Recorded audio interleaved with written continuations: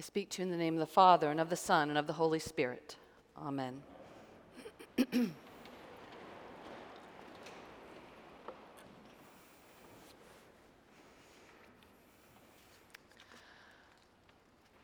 During my first year in New Haven, Connecticut, I did a lot of church shopping, studying websites before I went to make sure that they were my kind of church.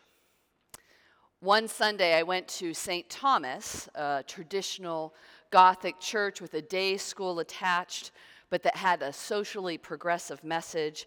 It seemed intellectually sophisticated, my kind of place, I was sure. But when I arrived, I found that the church was a little down at the heels. Some paint was peeling on the inside. There were some obvious leaks in the ceiling, and the large building meant for 300 was seating about 30 to 40 worshipers. I took my bulletin and I found my seat in the back of the church. The music began. The organist was great. The singing was not. The rector was kind, but his preaching wandered, and for too long. And then at the Eucharist, we were all invited to healing prayer. So after communion, I went straight back to my pew, giving wide berth to the healing prayer station. But I watched the small group gathered in the side aisle. Many were going up to this group and having hands laid on them and being prayed over. As a reserved, somewhat intellectual Christian, I was uncomfortable. A modern Christian, I found practices like laying on of hands beyond the pale, irrational. So I returned to my own private prayer, but I kept one eye open to watch what was going on over there. A line of people waited to pray with the prayer team. Folks of all ages and races, even the rector went up. The team was made up of 2 adult parishioners, the young pregnant school chaplain, and a little girl about 8 or 9. The people entered into prayer so humbly, so clearly vulnerable and naked in their need that I started to cry. I started to cry because it became clear to me how deeply we all long for healing, for someone to touch us, to pray in the name of the God of hope, to pray for us.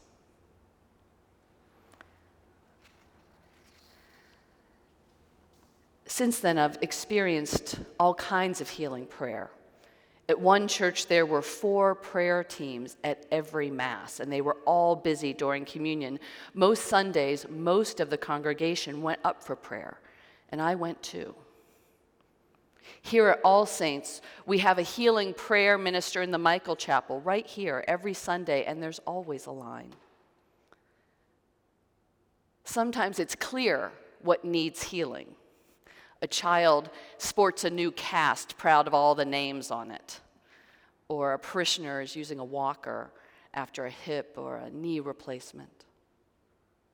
A man who had been going to AA has shown up drunk to church and needs prayer. A parishioner recently widowed. Often, however, I have no idea why someone is in line. The woman who is always perfectly put together suddenly goes up, or the married couple that seems so happy, blessed with 2 children, would suddenly be in line together. Some of us wear our wounds on the outside. Some of us are able to hide our wounds. But we're all wounded. We all are in need of healing.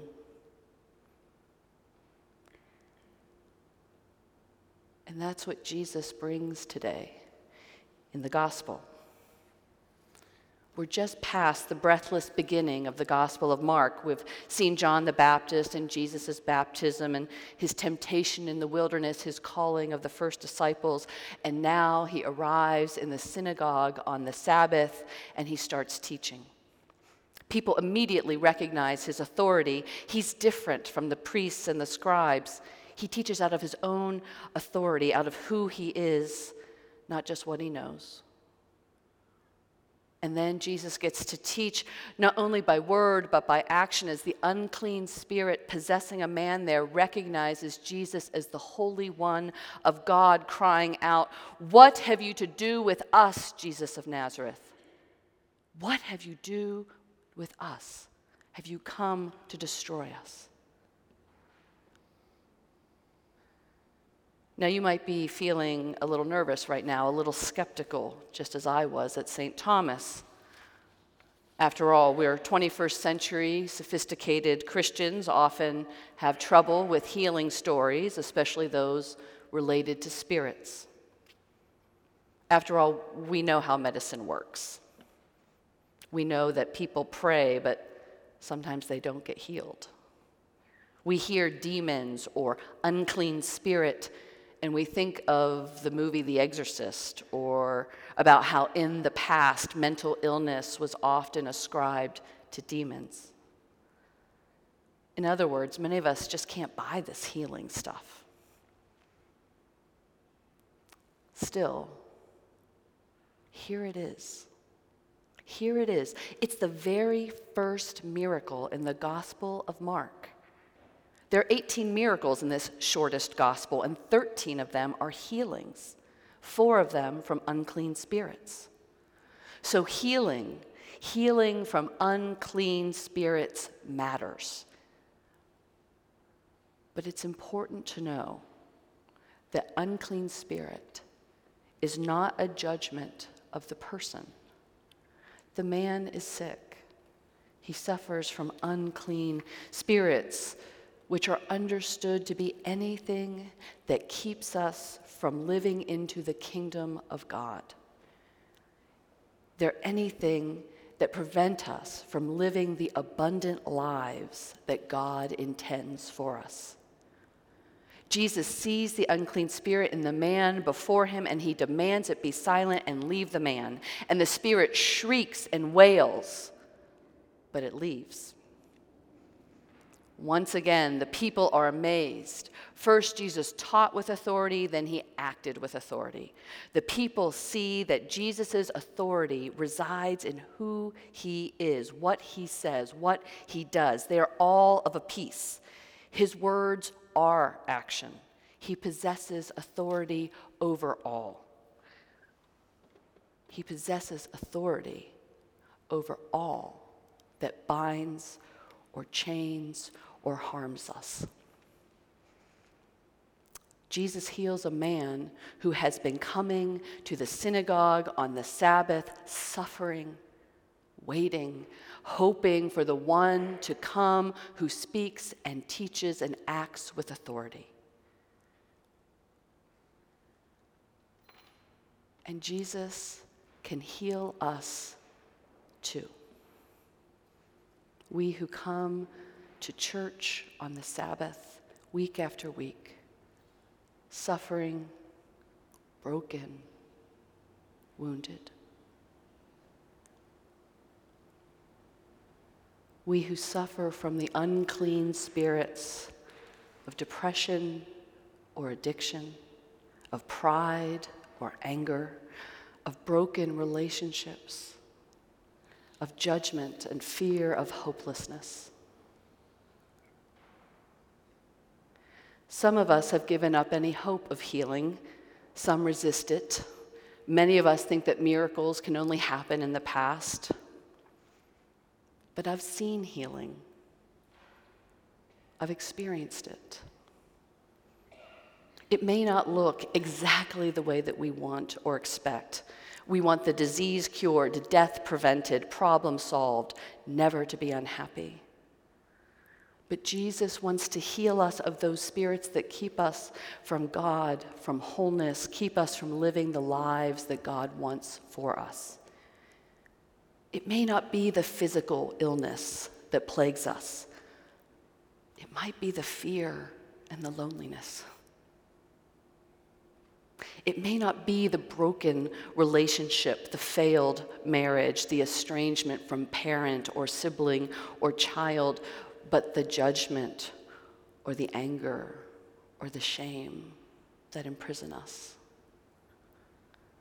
Depression or anxiety or addiction may be the symptoms, but it may be the unclean spirit that makes us believe we are not worthy of God's love and forgiveness. It might be that needs healing.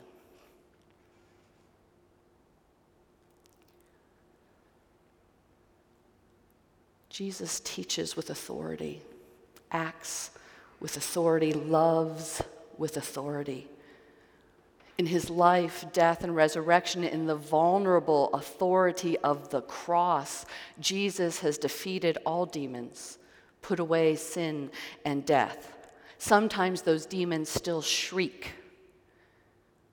They don't have ultimate power, of course, but they still can wreck our lives.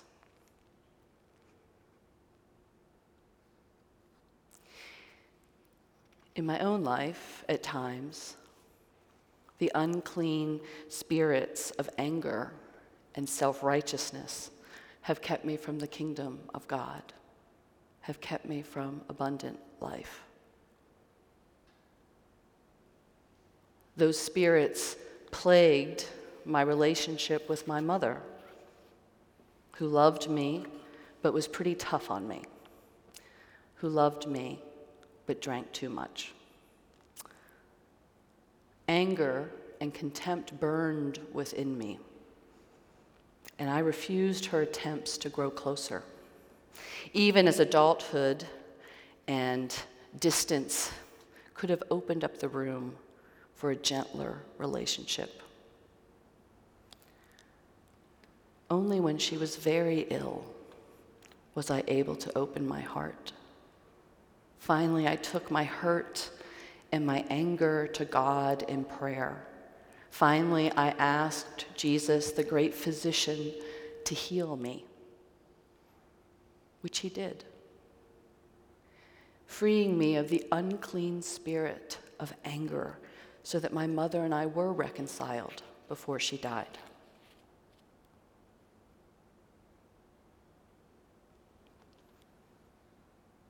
Where are you wounded? Where do you need healing?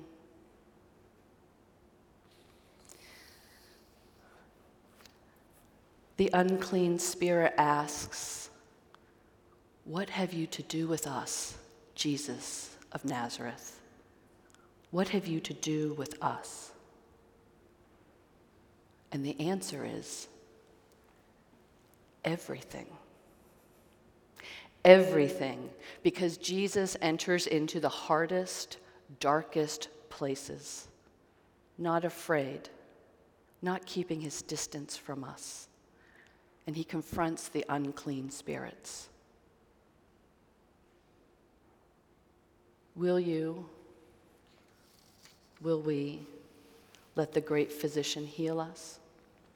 Will we reveal the unclean spirits that plague us, keep us from living the lives that God intends for us, risk showing our whole selves to God?